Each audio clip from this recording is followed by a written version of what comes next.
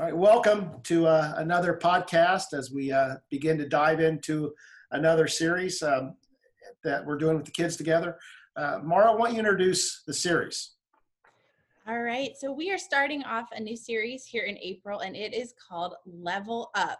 And especially for our kids, this is going to be a very familiar concept, this idea that when you're playing a video game, the whole goal is to get to those higher levels by defeating bigger challenges, by overcoming bigger things. And I'm not a video game person, and so for me it's easy. Once it gets too challenging, I just want to give up. But when I talk to my son or talk to my husband, I'm like, why do you keep doing this? And it's like, well, because it's worth it. The later levels, the higher levels are so much cooler, the rewards are better. And so we're taking that idea and kind of translating it into how our faith develops and how our faith grows. And we've just talked about what a perfect timing this is, because wherever you are facing some sort of challenge today. Like, we know that we can kind of across the board agree that things are different, things are hard, things are rough on everyone. And in the middle of those challenges, that's really where our faith grows. That's where we see the most development. So this month, we are going to be looking through Jesus's kind of the time leading up to his death and his resurrection, and seeing how he encountered those challenges. How did he respond in the face of difficult situations? Hebrews 12:2 says that he is the pioneer and perfecter of our faith. And so we're going to be taking a look at him to get some ideas about how we can respond even when things aren't going how we planned. Awesome. So it's about a video game ideal. I'm wondering what we'd call this series if we were labeling it for our adults. I guess grow. Grow up. Time to grow up. Grow up. Promotion, whatever, graduation. So it's leveling up. Awesome. Read the passage for us, Josh, and why don't you get us started in our conversation? Yeah, sure. So we're gonna start this series in Matthew chapter 26, verse 36 through 46, and it says this: Then Jesus went with his disciples to a place called Gethsemane, and he said to them, "Sit here while I go over there and pray." He took Peter and the two sons of Zebedee along with him, and he began to be sorrowful and troubled. Then he said to them, "My soul is overwhelmed with sorrow to the point of death. Stay here and keep watch with me." Going a little further, he fell with his face to the ground and prayed, "My Father, if it is possible, may this cup be taken from me. Yet not as I will, but as you will." Then he returned to his disciples and found them sleeping. "Couldn't you men keep watch with me for 1 hour?" he asked Peter. "Watch and pray so that you will not fall into temptation. The spirit is willing, but the flesh is weak." He went away a second time and prayed, "My Father, if it is not possible for this cup to be taken away unless I drink it, may your will be done." When he came back, he again found them sleeping because their eyes were heavy. So he left them and went away once more and prayed the third time, saying the same thing. Then he returned to the disciples and said to them, "Are you still sleeping and resting? Look, the hour has come, and the Son of Man is delivered into the hands of sinners. Rise, let us go. Here comes my betrayer." Powerful verse, powerful passage. So what are you seeing in that passage, Josh? Yeah, so the first, the big thing that just kind of smacked me in my face in reading this and thinking through this is really just, it's such a powerful display of the humanity of Jesus. Like, maybe, when I think of the humanity of Jesus, maybe first and foremost, I think of just the simple passage that Jesus wept when his friend died. He wept, and that showed the humanity. But then this one, just this display of extreme humanness, which is maybe a funny way to put it, but this shows Jesus's humanity in such a powerful way. And so I guess maybe just to kind of bounce back and start a discussion there is, I guess what would you all say are the implications of Jesus's humanity that we see in this passage? Well, I think there's two extremes you can go with regard to Jesus, or one extreme thing people do is they take away his humanity, they make him superhuman. And when you make him superhuman Jesus, then he has very little application to us. But maybe he can save us and take us to heaven. but can he affect our life in the here and now? What do you think, Mara? Right. I mean, I feel like as was hearing you read this, like I'm literally just like cringing inside, just imagining how he was feeling. And I don't think it's a mistake that this was all included so we could see. And I mean, you can feel his suffering even here and the crucifixion. None of that has even started, but it talks about him being sorrowful and troubled, and he's with his face on the ground. And I mean, I think we all can relate to those times where yeah, you just literally feel like you can't get yourself up off the floor. And that is the position that he finds himself as he is just pouring himself and his heart and his desires out to his Father. And I mean, I just keep sitting here. I feel like he's like that kid, like, is there any other way, anything else? Like, please, please, please. I mean, like, I almost hear him just begging, anything else, anything else. And so for me, I've been there. I've been in that place, and it's really comforting to see Jesus there as well. Yeah. And it's interesting to me that these guys that are his closest friends, these other disciples, they're not there for him. They're just not. They're asleep, and he brings all of them into the garden, but then he takes the three closest guys to him. You know, he takes James and John and Peter and invites them to be right with him, and they fall asleep too. So this is like, you know, I don't think he's hearing from God. I don't think God's answering this prayer. I don't think God's saying, hey, everything's going to be okay. I think there's silence. I think this, my God, why have you forsaken me, begins in the garden. And I believe there's a period of silence where he's not hearing his Father. There's no intimacy with God. And his closest friends they're just going to sleep. They don't get it. And so in every way, spiritually, physically, socially, in every way, Jesus feels like he's by himself. Right. And it's almost like it's not that the disciples wanted to abandon him. It's just there are certain times that like a suffering or it's so personal. Like the disciples wanted, I mean, like they've expressed desire, but it's like they can't. They do not have the capacity to comfort him in that time. Right. Which all of that makes it so relatable, right? And like it screams human.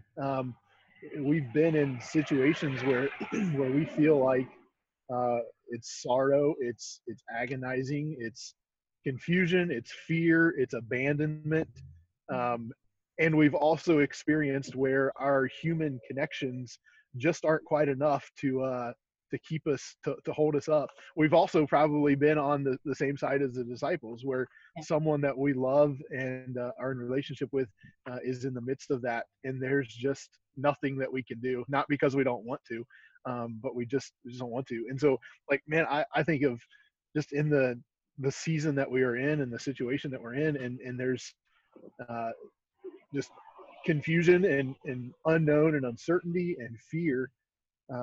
Man, just to know that Jesus is someone who, in our teen lesson this past Sunday, it was based on the same passage, and there's this idea that the Jesus that suffers with us. And so it's not this thing that we're in praying this, all of this is taken away and everything is made better. It's just that in the midst of this, we know that Jesus can identify with us, and that's such a powerful thing, I think. It's good. Wow. Yeah. So then the next kind of, I guess, sticking with the human theme of this, something that struck me as I was going through this is just this, where this took place. This took place in the Garden of Gethsemane. And of course there's the obvious, the first garden, the Garden of Eden, and just the kind of I don't know if I want to say similarities, because it's probably more not similarities, it's complete opposite of what's happening here. But I think that there's this point in this dialogue, in this prayer, in this situation with Jesus, where Jesus actually gives us a glimpse of what it means to be fully human. And I don't. We were at NYC with the teens this summer, and one of the speakers said something that was really subtle, and it was kind of hard to grasp. But we often hear that we sin because we're human. Like we make a mistake because we're only human. And the speaker said, well, actually, like it's a sin that makes us less than human. And so that just kind of stuck with me. But as I was reading this, there's this point where Jesus shows us what it looks like to be fully human. And I think that point is when he says, not my will, but your will. Because when God created human in the Garden of Eden, things were right. They were fully human. They were created as they were supposed to be. And it wasn't until they said, actually, God, not your will, but my will, that there was this kind of like marred humanity and this not quite fully human. And so it's like this grand reversal where Jesus said, no, to be fully human is to kind of submit to not my will, but God's will. What do you guys think about that and the kind of the correlations between Garden of Gethsemane and Garden of Eden? Yeah, that's really interesting because I was sitting here, I'm like mulling that over and thinking like the idea of being fully human, being made in the image of God, like our wills, our free will, like that was part of that that idea of being human, is that we had that idea or that ability to choose. And so when we see the consequences of using that choice to choose our will, like we see the fall, we see sin and all of that. But then when we watch Jesus recognize again that his will, his prayer is like, if this is possible, take this cup away from me. But so he's showing like that would be his will. That's kind of his choice. He recognizes that it's there, but his decision is to submit. And so it's not a removing of our will. It's not a making us into some sort of a robot, but it's a recognizing and then also submitting that will when it would pull us away from what God would have us do. That's good. There's this ideal of we're connecting to our created nature when we choose the path of Jesus. As you were talking about that, Josh, I was thinking about Philippians 2, and it's Philippians 2 has the great hymn of the church that describes Jesus, and it says, because he was by nature God, he did not consider equality with God something to cling to. And some translation says, in essence, because his nature was to be like God, he released. So the very nature of God is this submissive nature. And so we tend to think, well, God is up here and humanity's down here and we're supposed to submit to God. And yet when you read the Bible, what you see is we have a submissive God that submits to us and wants us to submit to him. That sounds like you're making God tame. It doesn't. It's understanding the nature of God. The nature of God is this nature of love. And so when Jesus is submitting himself to the cross, I believe he's not only exercising his true humanity, he's also exercising his true deity. What his very nature, the very nature of God and the very nature of humanity is coming together in that moment where Jesus is showing what it means to be God, and Jesus is showing us what it means to be human. And these aren't separate things; they're coming together all in these moments. So there's a lot of power. And I don't think the garden scene is unintentional. I think God wants to smack us in the face with it to see that you can be the old Adam or you could be the new Adam, and the new Adam lives by not exercising their own will but submitting their will to the will of the Father. Yeah, that's good. That's good. That's good. This that idea of what it means to be fully human is fascinating to me, because I think for so long and just the way that it's sometimes talked about, it's just that idea that we're human, and so of course we're going to mess up and we're going to make mistakes. Man, that's all Genesis 3 and beyond, right? Like the beginning, this idea of fully human is to be is not to be sinful and mistakes and it's just a picture of submission. But I hadn't thought of that in terms of God also being submissive. But that's certainly the way that it's the picture that's painted, like in Philippians. That's good. Good. So I think the big thing here is trust, right? In order to to be able to say, not my will, but your will, to be in the midst of this this pain and this anguish and this sorrow and grief and uncertainty and fear, and to be able to say, not my will, but your will, is it all boils down to trust. And so I guess, yeah, like what are you guys seeing in terms of trust here? Well, I think there's trust and uncertainty here in the passage that you just read. I don't think Jesus has any clarity exactly. I think he knows the cross is coming, but he doesn't know exactly what's going to happen in the next few hours. I think he has an ideal. That's the hard part. So, it's not hard obeying God in the known things, although sometimes we make it hard.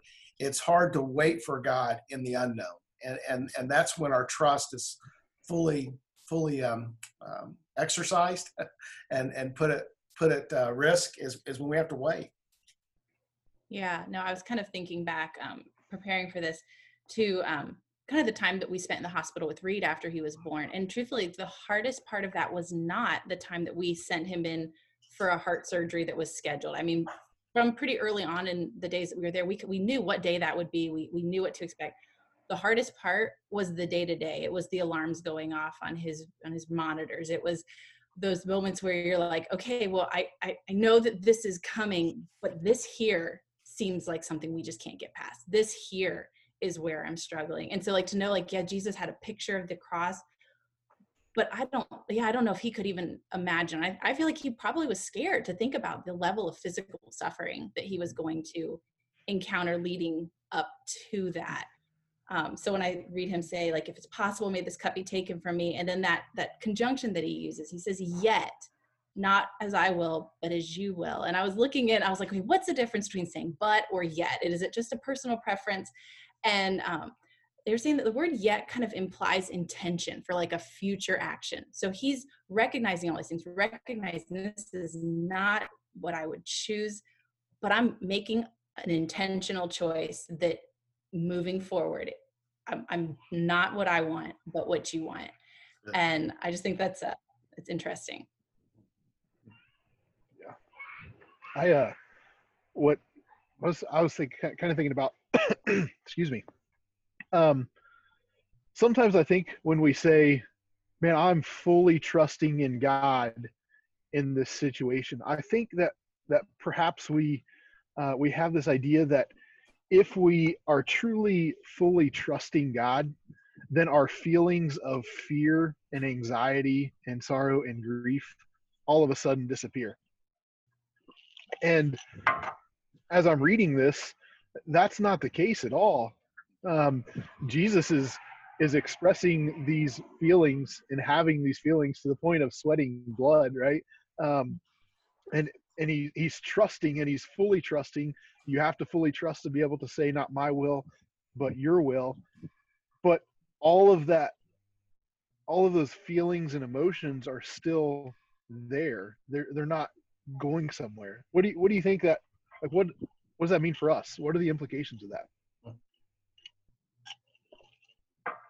I think recognizing that is a huge step. When he told Peter, like, watch and pray so you won't fall into temptation. And then he says, the spirit is willing, but the flesh is weak. And I kind of am like, is he commiserating with Peter? Like, I don't necessarily know that he's telling Peter that Peter's spirit is willing and his flesh is weak. I think he's also reflecting on himself.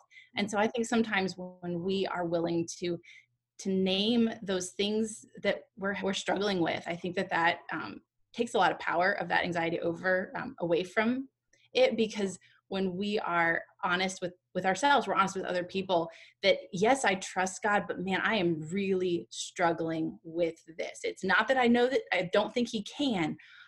I'm just wondering if he will. And I think that I don't know that we often share that enough. I think we wait till the end and we talk and look back at all the things that I was trusting him. And here's how it went and it worked out. But I don't know that we often sit and wrestle in the midst of, yes, I'm trusting, but this is, I don't know what is going on. Yeah.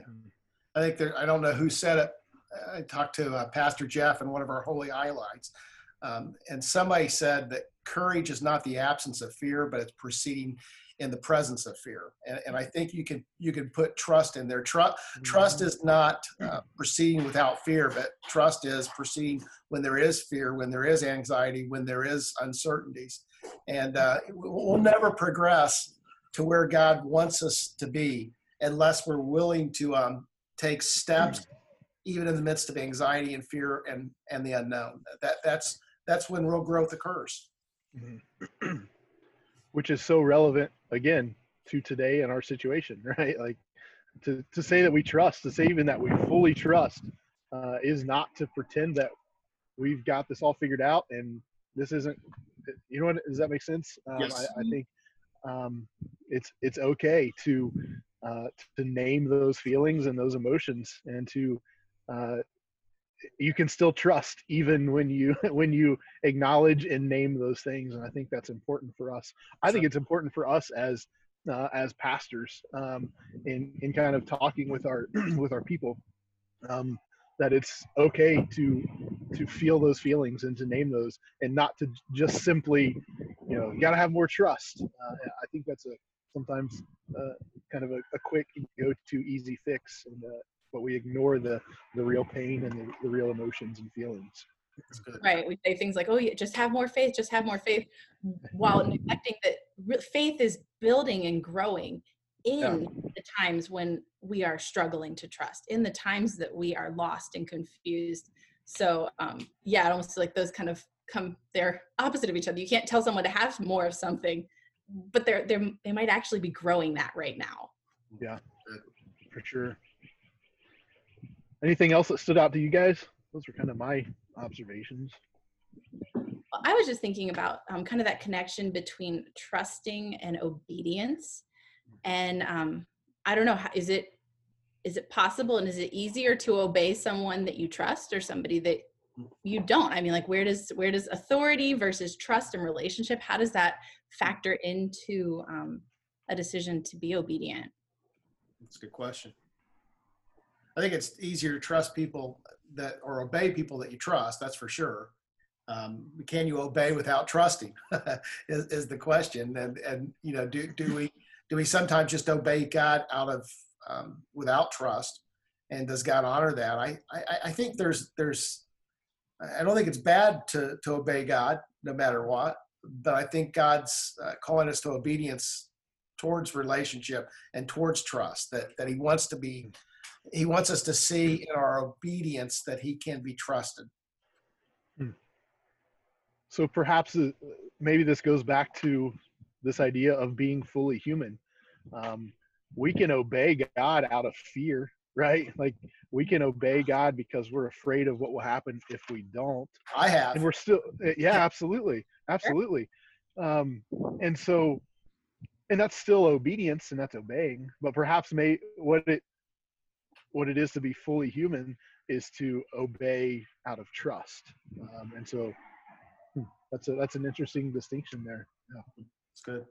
So then in that, does your attitude matter? I mean, does it matter that you don't necessarily obey cheerfully, or that you're not excited to do the next thing that God asks you to do? Does it matter if you ultimately if you still do it? That's a good question. Because Jesus's attitude in the Garden of Gethsemane was not a woohoo, let's go do this, right? I don't know. Yeah, I mean, I think as parents, sometimes we think, well, it's a mark of really solid parenting if your kids smile at you and say okay to everything you ask them to do, and that if you get any pushback, well, wait, what's happening here? Don't they recognize my authority? And I don't know. What do you think, Paul? Your kids are older than ours. I can think back when I was a kid, me and my brother would get in a fight. My mom would make us hug. Those were not very loving hugs. We didn't throw any punches or anything, but it was like awful. Now we obeyed, we did it, and maybe there's I don't know. I think there is a time in all of our lives we just do the right thing because it's the right thing to do. There may not be a lot of passion or joy for it, but we do the right thing, but I think we all move or want to be moving towards giving with joy, serving with joy, being obedient obedient with joy. But I think there is a time in everybody's life where we choose to honor God in our obedience, maybe not even out of fear, and maybe not with joy, and maybe not because we have full trust, but because he's been proven worthy over the years to say, okay, I'm going to do this, God. I don't really feel like it, but I'm going to do it. I think I don't care how mature you are. There's times in all of our lives where we serve in that way, and I'm not going to belittle that and say that that's less than worthy. I think God's desire for us is that what we do leads towards a closer relationship with him and not just be obedience. But I think all of us have times in our life where we do the right thing because it's the right thing. And then God sometimes changes our attitude. Sometimes he doesn't.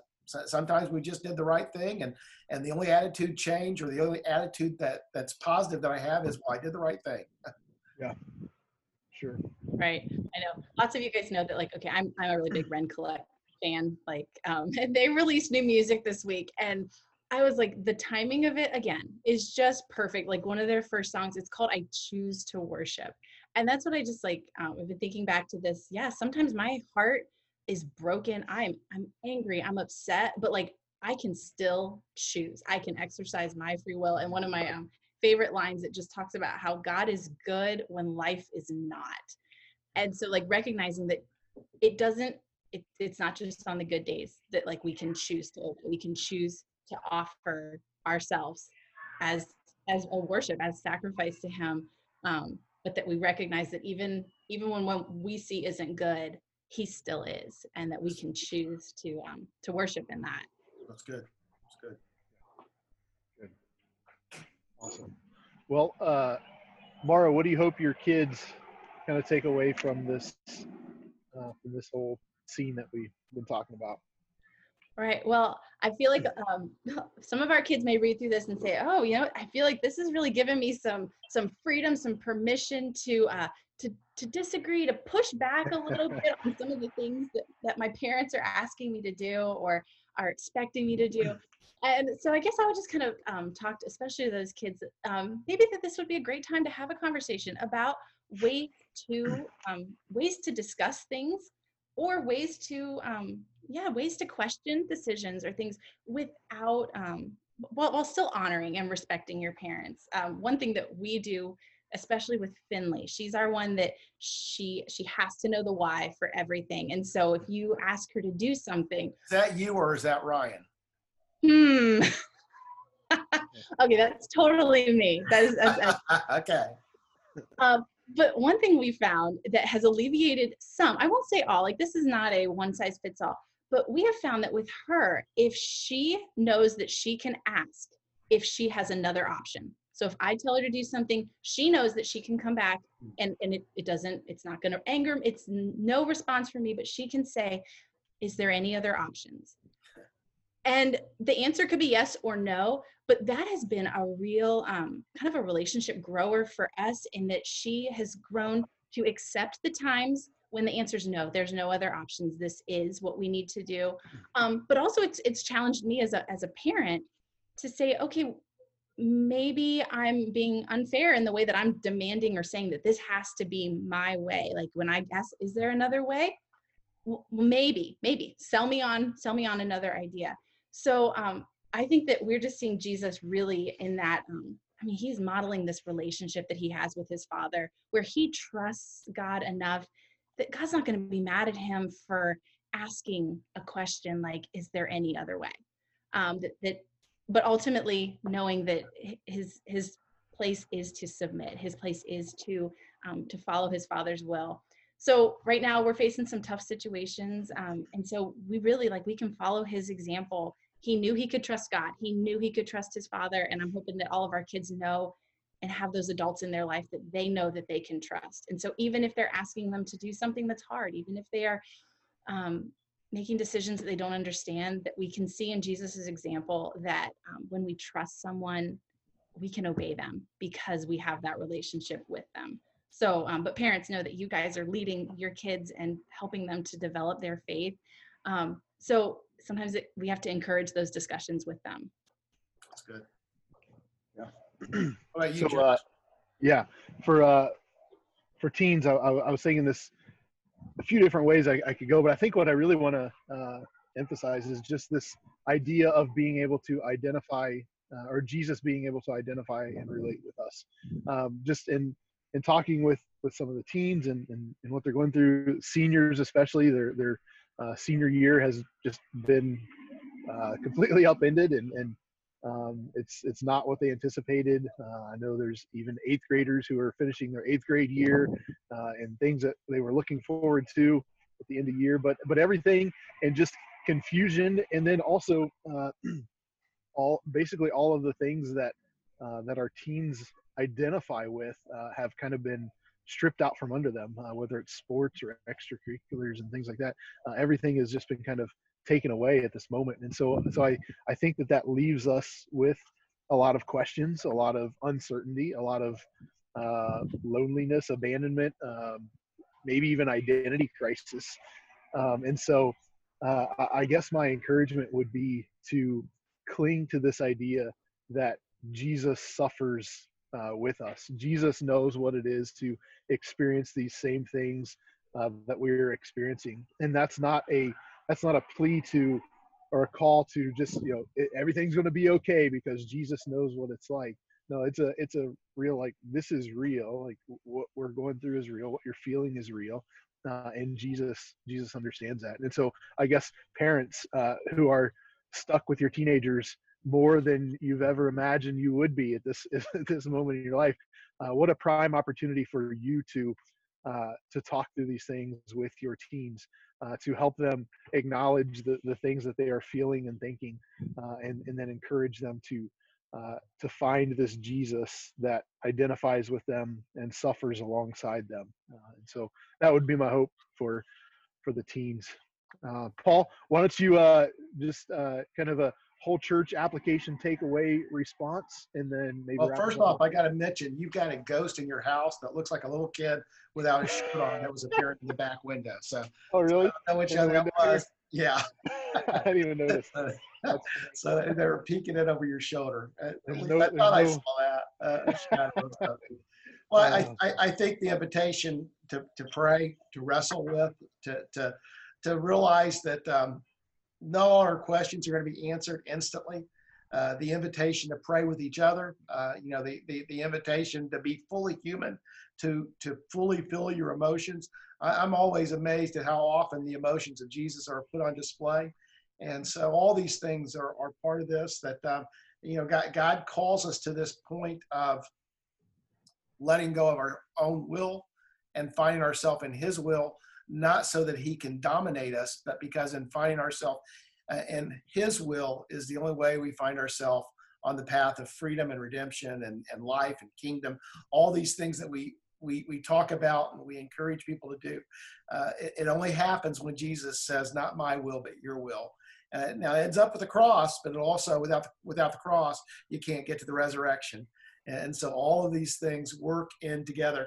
When Jesus is saying, not my will, but your will, he's saying not only your will with regard to the cross, but he's saying your will with regard to the resurrection. That Jesus is affirming the full will of God, not just this bad thing that's going to happen in a few hours. And so I would ask our church to cling to that. Now, I do have to mention, Mark, well, Ryan let me pose with a picture with my arms around his neck, like behind your shoulder there, that's on the wall behind you. You can turn and look. That'll be the picture that I want to pose with Ryan, just like that. And I think he would. I think he'd allow it. Okay. All right. Josh, why don't you close us in prayer this week? Yeah, absolutely. God, we are thankful for this time that we've had together to discuss your word and to look at this awesome story and this awesome portrait of Jesus.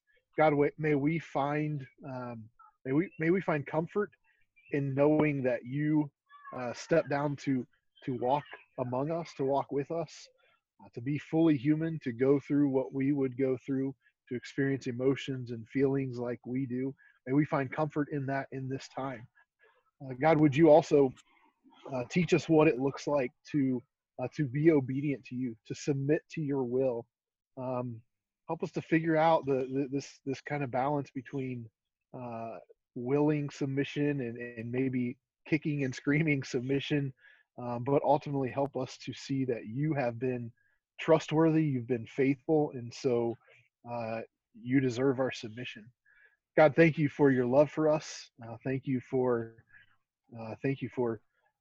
coming to earth to be one of us. And as we prepare for Easter week and we look forward to celebrating, God, thank you for what you have done for us in our lives. In Jesus' name we pray. Amen. Amen. God bless. See you all later. See you.